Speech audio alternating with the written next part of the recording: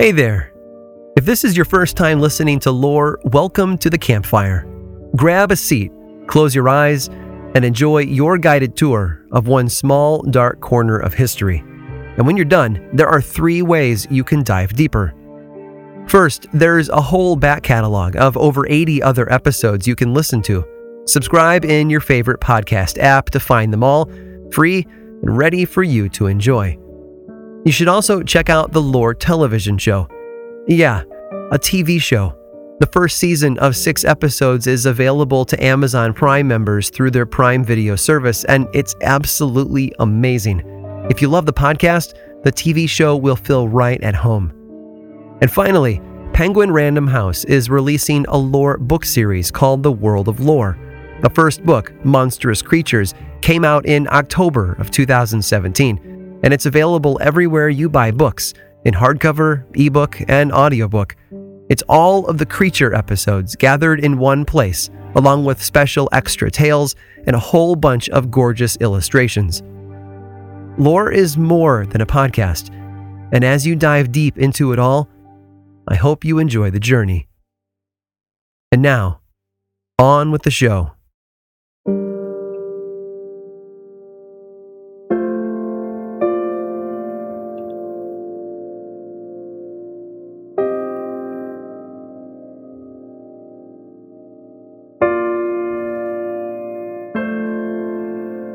They had been searching for it for nearly 15 years. So when they uncovered a set of steps on November 2nd of 1922, you can imagine how elated they must have felt. Word was sent to the man who had financed the entire project, and by November 26th, the entire team found themselves standing in front of a sealed tomb door. Today, most of the world knows what they found. As archaeologist Howard Carter led his team inside, they stepped into the 3,000-year-old tomb of the Egyptian pharaoh Tutankhamun. It was the discovery of a lifetime, and it was everything they'd hoped for. Things didn't go so well after that, though. Lord Carnarvon, the man who had paid for all 15 years of digging and searching, died less than 2 months later from an infected mosquito bite. It's said that at the very moment he took his last breath, all the lights in Cairo mysteriously went out. At the same time, his faithful dog howled mournfully, staggered on his feet, and then fell over dead. And while Carter himself seems to have escaped the wave of death that followed the opening of the tomb, others weren't so lucky. George J. Gould, another investor, visited the tomb shortly after it was opened and died just 2 months later. Carter's secretary, Richard Bethel, died young a few years later himself. One other archaeologist on the project, Hugh Evelyn White, is said to have committed suicide after leaving a message. "I have succumbed to a curse," he wrote, with his own blood. Whether the stories are rooted in fact or fiction, one thing is clear. People are convinced that their past can haunt them, that whether we like it or not, sometimes the things we've done follow us through life, waiting for that moment when they can take revenge. And as one story shows, it doesn't matter how far you run or how high you build your walls. Our past, like a dark and twisted shadow, has a way of following us wherever we go. I'm Aaron Mahnke, and this is Lore.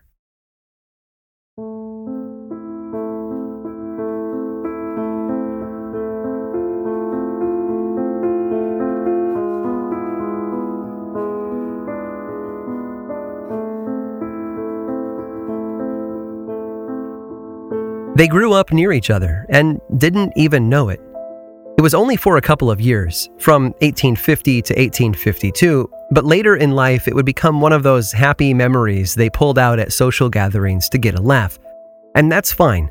Sally was going to need all the happy memories she could get. She was born in New Haven, Connecticut, back in 1839.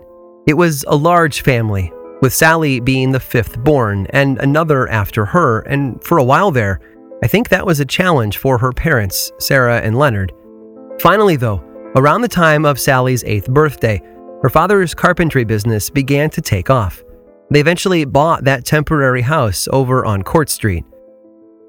In 1852, with business booming and the money pouring in, Sally's parents purchased a large 6-acre estate in a different part of town. I have a feeling they all exhaled a collective sigh of relief. They'd made it. They were socialites, climbing the ladder of the well-to-do and influential. Things were looking up. New Haven in the mid-1800s was a fantastic place to grow up if you loved education. Yale University, known then as Yale College, was the centerpiece of the city, with a network of other schools surrounding it. Students in New Haven couldn't help but learn from the best minds, soaking in modern science and ideas. There was more, though. As the 1850s faded into the 1860s, other movements were spreading. Spiritualism had extended beyond its birthplace of upstate New York and was transforming the way many people viewed the natural world. In the South, rebellious tremors were shaking the structure of America due to a growing interest in banning slavery. I'd be putting it far too lightly to say that 1860 was a year of change. In 1861, everything fell apart. Under Confederate orders, General Beauregard attacked the Union-held Fort Sumter in Charleston, South Carolina, and effectively set a match to the dry and flammable mountain of tension between both sides. The American Civil War began that day, and the world was never the same. A little over a year later, though, in September of 1862, Sally walked down the aisle on her wedding day. The man who would become her husband that day was the very same boy she'd lived near during those 2 years on Court Street.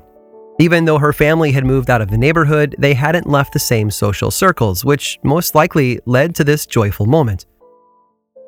William was born in June of 1837. His father, Oliver, was a clothing manufacturer with a knack for improving the machines that he worked with. And that ingenuity paid off. Business was profitable and brisk, and as Sally's parents were climbing that social ladder, they were doing so right alongside William's family. There's a good chance they knew each other for most of their childhood, too. We know that while she studied at the Young Ladies Collegiate Institute, Sally took classes with William's sister Annie, and both families attended the First Baptist Church of New Haven. They might have stopped being neighbors in 1852, but they were never really far apart. If the families were to compare balance sheets, William's parents were vastly more wealthy than Sally's, but that didn't matter. The couple was in love, and Sally more than held her own in the relationship. She had a brilliant mind, having excelled in subjects like literature and music, and she spoke fluent French, which was a good thing. She was going to need every advantage she could get, because life was about to climb to a whole new level very soon. You see, a few years before the young couple's wedding, William's father had acquired another business through some, well, shall we say, aggressive methods. The result was his complete ownership and control of what he called the New Haven Arms Company. If the name of the business isn't a big enough clue, it's important to point out that they made a very specific item: firearms. In October of 1860, one of the plant managers filed a patent for a new type of rifle, a rifle that would hold 16 shots, one that didn't need to be loaded by inserting gunpowder and a bullet down the muzzle. In an era when a well-trained soldier might be able to fire 3 shots per minute, this new rifle was a game changer. It was officially known as the Henry rifle, named after Benjamin Tyler Henry, the employee who patented it. Although it wasn't the most common rifle used in the Civil War, it was certainly the most sought after. Infantry would save up their salaries for them or use their re-enlistment bonuses, believing that its greater firepower might just save their lives. It's hard to tell if that hypothesis really played out in reality. What we do know is that by the time the war was over in 1866, the firearm had been so popular that William's father went all in, putting his last name right there on the company and the star weapon it produced. In doing so, he gave it a name that nearly everyone today has heard of: the Winchester rifle.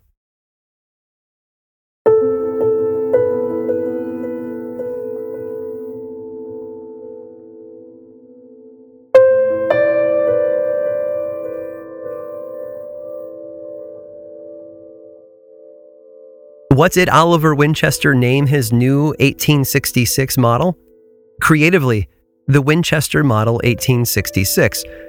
I know, not the most sexy name in the world, but it got the point across in a way that even Apple could be proud of. This firearm was new. It was better. While the Henry had been a hit, this new Winchester model came with a few improvements, and that only served to increase demand. France would later buy 6,000 of them, along with over 4 million cartridges. That's roughly the same number of Henry rifles that sold during the whole span of the Civil War, all in one transaction. But it got better. When the Ottoman Empire needed weapons for a war against the Russian Empire, they purchased 45,000 of them.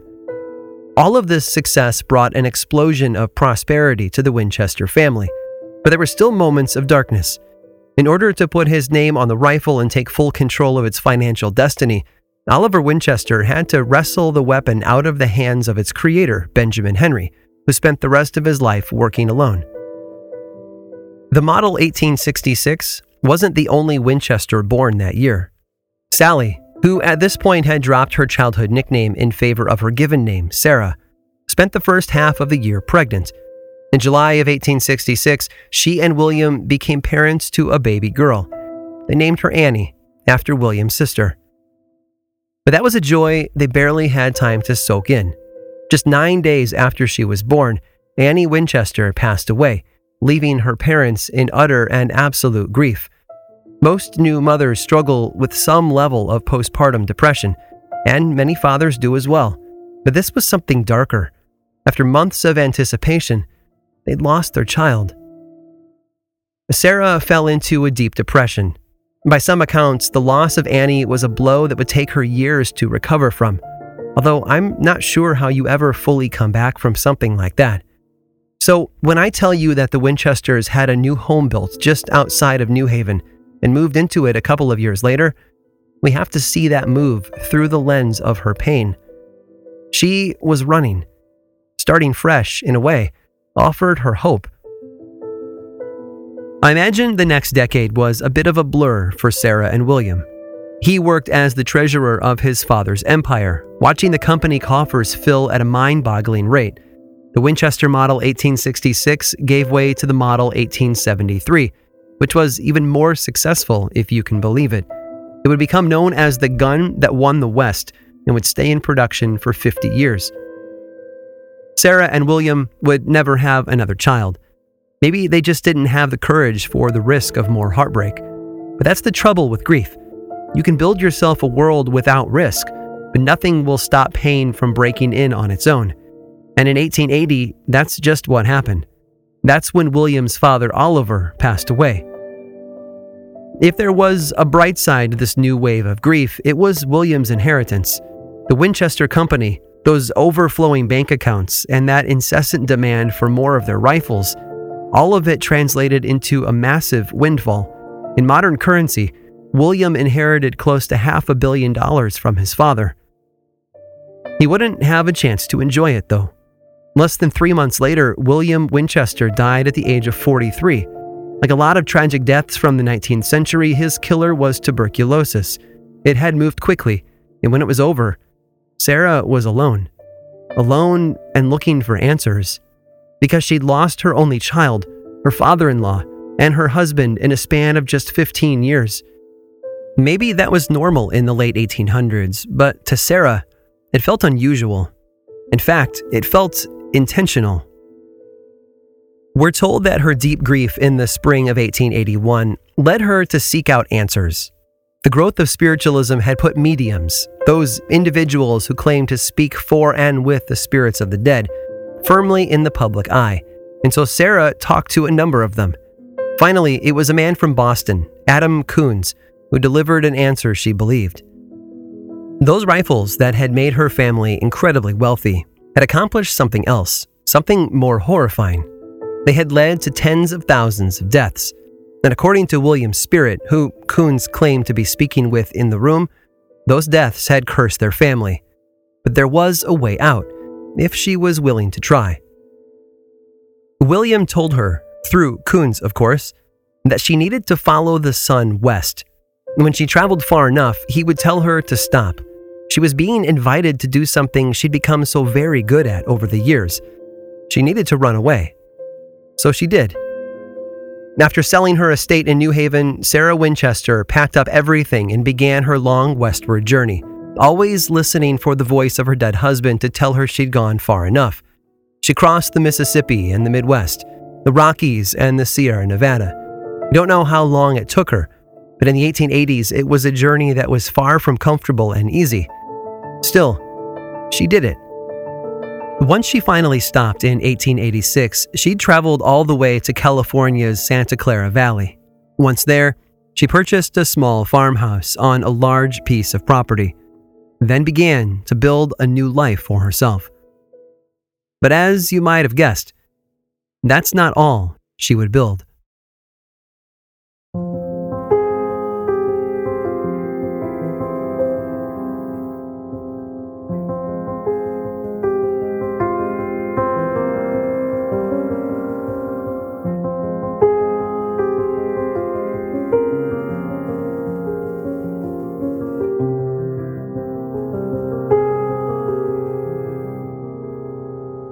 If Sarah Winchester's goal was to escape the past, California was a great destination. It was new and fresh and so full of possibilities, and that made it ideal for someone starting over. The state itself had only become part of the Union less than 4 decades earlier, and the pain and conflict of the Civil War had barely left a scratch on the culture there. It was a brand new world. But you can't run away from everything. By the early 1880s, the press had begun to look more compassionately on the Native Americans who had suffered under the march of westward expansion, and one of the things they pinned the blame on was the Winchester rifle. Without it, they said, countless lives might have been saved. That's not to say that she rejected the wealth that came with her ownership of the company. The entire fortune her husband had inherited from his father was now hers, along with a large monthly income of $1,000, roughly $25,000 in modern currency. That's monthly, not yearly. But don't worry, Sarah had a plan for how she was going to spend it all. The house she bought was a simple 8-room farmhouse. I doubt it was the structure itself that interested her. No, it had to be the 162 acres of land that surrounded it. That represented a lot of space between herself and the rest of the world. It was a wall made of distance, designed to keep the public out. Her demons, though, were another story, and she was going to have to do something even more dramatic to keep them at bay. Back when she had visited the medium in Boston, the man had passed along another set of instructions from her dead husband. Build a house, he told her. Build a house that can hold all the spirits, and if you do it right, you'll find peace. Now, I'll be the first to admit, much of what we know about her meetings with that medium come down to guesswork. We don't have transcripts, and Sarah herself never went on record with a detailed account of those conversations. This is the place where legend pokes its head into the story, like Kramer sliding into Jerry Seinfeld's apartment. It's there, uninvited, and now we have to deal with it. And that's how a lot of stories go. But what we do know is that Sarah Winchester started remodeling her new house as soon as she bought it. She had a bottomless pit of money, all the space she needed, and a whole lot of self-inflicted guilt, all of which powered the construction project. More and more rooms were added on, eventually expanding the original 8 to a massive 26, but she was far from finished. A railroad line was added so that building materials could be brought closer to the house. Legend says that a team of construction workers toiled on the house every hour of the day, 7 days a week, and she lived there, in the middle of all that chaos, managing the foreman and drawing up new plans herself. Over the years, that house exploded with new rooms and features. The structure itself grew to become 7 stories tall, and with no architect guiding the process with skill and logic, the results were more than a bit unusual. I don't mean that things were crooked or poorly made. I mean that the house began to look more and more like an M.C. Escher drawing come to life. For example, there are staircases in the house that lead nowhere, literally ending at a blank wall or a ledge that a person could easily fall off. There are chimneys that you can see from the exterior, but when you look for their corresponding fireplaces or stoves inside, they just aren't there. And you might come upon a massive door and open it only to find a tiny closet. Or, because opposites are fun, you could open a small door and discover an enormous room. All told, the house has roughly 50 fireplaces, 10,000 windows, 40 staircases, and 2,000 doors. Some people have speculated that Sarah Winchester was simply trying to confuse the spirits that haunted her, that somehow if the house were illogical and unpredictable enough, the spirits wouldn't be able to get out. They see the house as one giant puzzle box designed to trap things inside. To prove it, they point to the near lack of mirrors and the overwhelming abundance of objects with 13 parts, like steps or window panes. In 1906, nearly 2 decades after construction began, San Francisco suffered a massive earthquake. The entire front portion of the Winchester house, along with the top 3 stories, all collapsed, leaving portions of the house in ruin. Sarah found herself trapped in her bedroom, and when she was finally rescued, she ordered the collapsed parts of the house, a section with at least 30 rooms, to be boarded up and ignored. The work finally came to an end on September 4th of 1922, 36 years after it all began. According to one legend, Sarah held a seance that evening and spoke with the spirits in the house. Then she went to bed and never woke up. She was 83 years old. Sarah Winchester finally achieved her goal. She got away.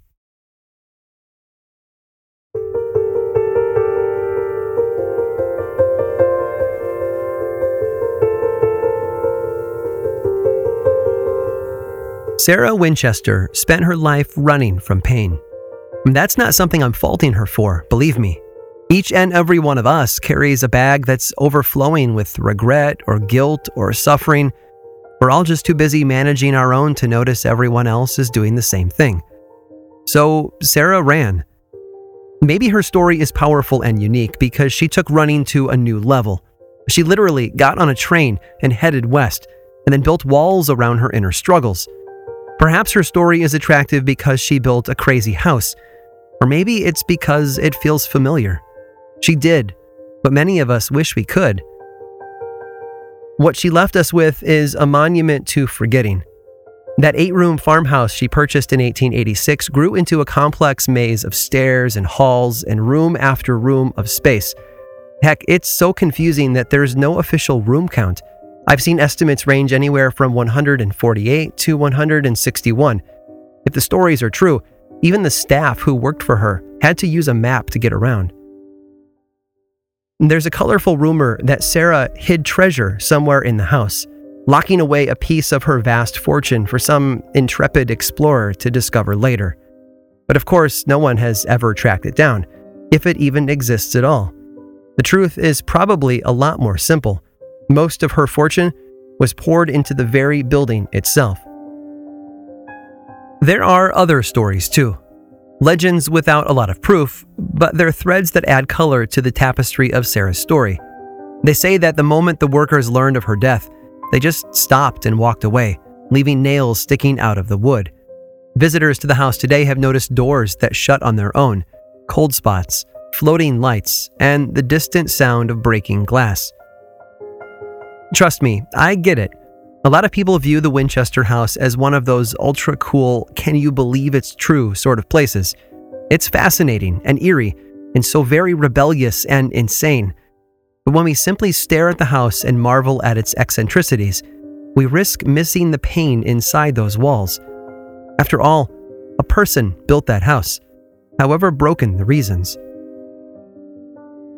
Today, the house exists as something more inspiring. Legendary author Shirley Jackson, who grew up nearby, makes mention of it at the beginning of her 1959 novel, The Haunting of Hill House. When Disneyland built their haunted mansion, they took their inspiration from the Winchester house. And of course, the building is a state landmark and tourist attraction, open to the public for guided viewings. In the fall of 2016, the preservation team at the Winchester house made a discovery. It was a new room, one that had been boarded up and hidden away for over a century. Their best guess is that the room was one of many that were closed up and abandoned following the 1906 earthquake. It wasn't empty either. But rather than find that lost, hidden treasure everyone seems to whisper about, they found a snapshot of everyday life. A Victorian couch, a dress form and sewing machine, even a couple of paintings. It was a time capsule, locked away and forgotten. Exactly as Sarah would have wanted it.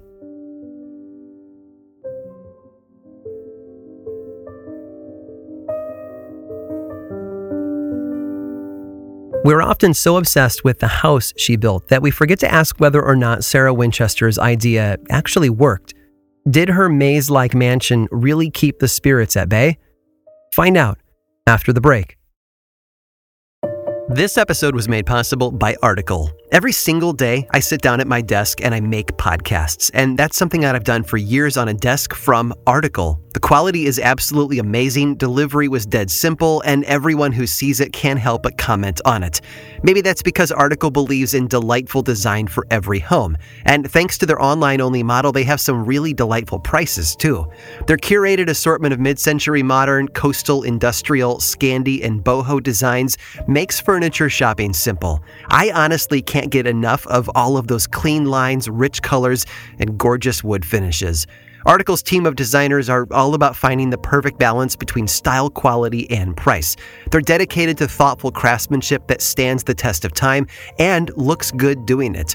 Article offers fast, affordable shipping across the US and Canada. Plus, they won't leave you waiting around. You pick the delivery time and they'll send you updates every step of the way. And their knowledgeable customer care team is there when you need them to make sure your experience is smooth and stress-free. Article is offering our listeners $50 off their first purchase of $100 or more. To claim, visit article.com/lore and the discount will be automatically applied at checkout. That's article.com/lore for $50 off your first purchase of $100 or more. This episode of Lore was made possible by Magic Spoon. Growing up, cereal was one of the best parts of being a kid, but as I got older, I had to watch out for sugar and empty carbs. Magic Spoon has the amazing flavors you love, but with high protein and less sugar. Their variety pack has 4 flavors: cocoa, fruity, frosted, and peanut butter. This pack has 0 grams of sugar, 13 to 14 grams of protein, and 4 to 5 grams of net carbs. Only 140 calories a serving, plus it's high protein, has 0 grams of sugar, is keto-friendly, gluten-free, grain-free, and soy-free. My favorite flavor right now, though, is their maple waffle, which is exactly as delicious as it sounds. Honestly, though, it's hard to pick because all of their flavors are just so crunchy and tasty. Go to magicspoon.com/lore to grab a variety pack and try it today. And be sure to use our promo code LORE at checkout to save $5 off your order. And Magic Spoon is so confident in their product, it's backed with a 100% happiness guarantee. So if you don't like it for any reason, they'll refund your money, no questions asked. Remember, start the new year off right with a delicious bowl of high-protein cereal at magicspoon.com/lore and use the code LORE to save $5 off. Thank you to Magic Spoon for sponsoring this episode.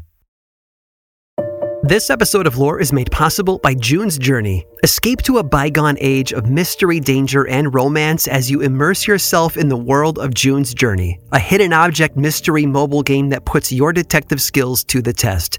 Play as June Parker and investigate beautifully detailed scenes of the 1920s whilst uncovering the mystery of her sister's murder. With hundreds of mind-teasing puzzles, the next clue is always within reach. Collect scraps of information to fill your photo album and learn more about each character. Plus, you can chat and play with or against other players by joining a detective club. You'll even get the chance to play in a detective league to put your skills to the test.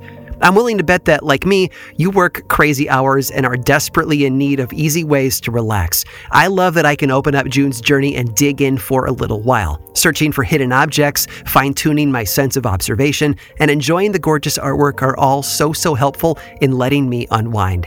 Mystery, danger, and romance. Where will each new chapter take you? Relax and lose yourself in this captivating quest of mystery, murder, and romance. Can you crack the case? Download June's Journey for free today on iOS and Android. Sarah Winchester built her mansion as a way of confusing and tricking the spirits that she felt were chasing her. Some say that's why there are only 2 mirrors in the entire house, while others point to the symbolic number 13 that pops up in almost every room in one shape or another, a number that was considered evil and acted like a ward, fighting off the ghosts of her past. But did it work? Well, if the stories that have been told about the house since her death are any indication, it's hard to tell. What's certain is that even though the house is empty now, there has been a lot of activity reported inside it. One tour guide once reported hearing an audible sigh as she led a group of tourists into one of the bedrooms. When she paused to listen closer, she claims that a small, dark shape drifted in through one door and then vanished around a corner. No one was able to identify the source of the sound or the mysterious shape. Over the years, the people have been visiting the mansion and its surrounding grounds. Multiple witnesses have reported the sensation of being watched. Some have even seen a figure of a dark-haired man watching over them, sometimes from inside the house and sometimes outside. And while the witnesses and locations are always different, the description of the ghostly figure is always the same. One more revealing tale comes from a few years ago, when a contractor was doing some restoration work on a fireplace inside the house. According to his story, he was up on a ladder in a room all by himself when he felt a tap on his shoulder. He turned to look, more out of reflex than any sort of expectation that someone might actually be there, but saw nothing. A moment later, it happened again. Only this time, the tap was a shove, and he almost lost his balance and fell off the ladder. Frightened for his safety, he said that he stopped his work, climbed back down, and didn't return to that room for the rest of the day. And honestly, it's hard to blame him. With so many rooms in a place like the Winchester Mansion, they can't all be empty, can they?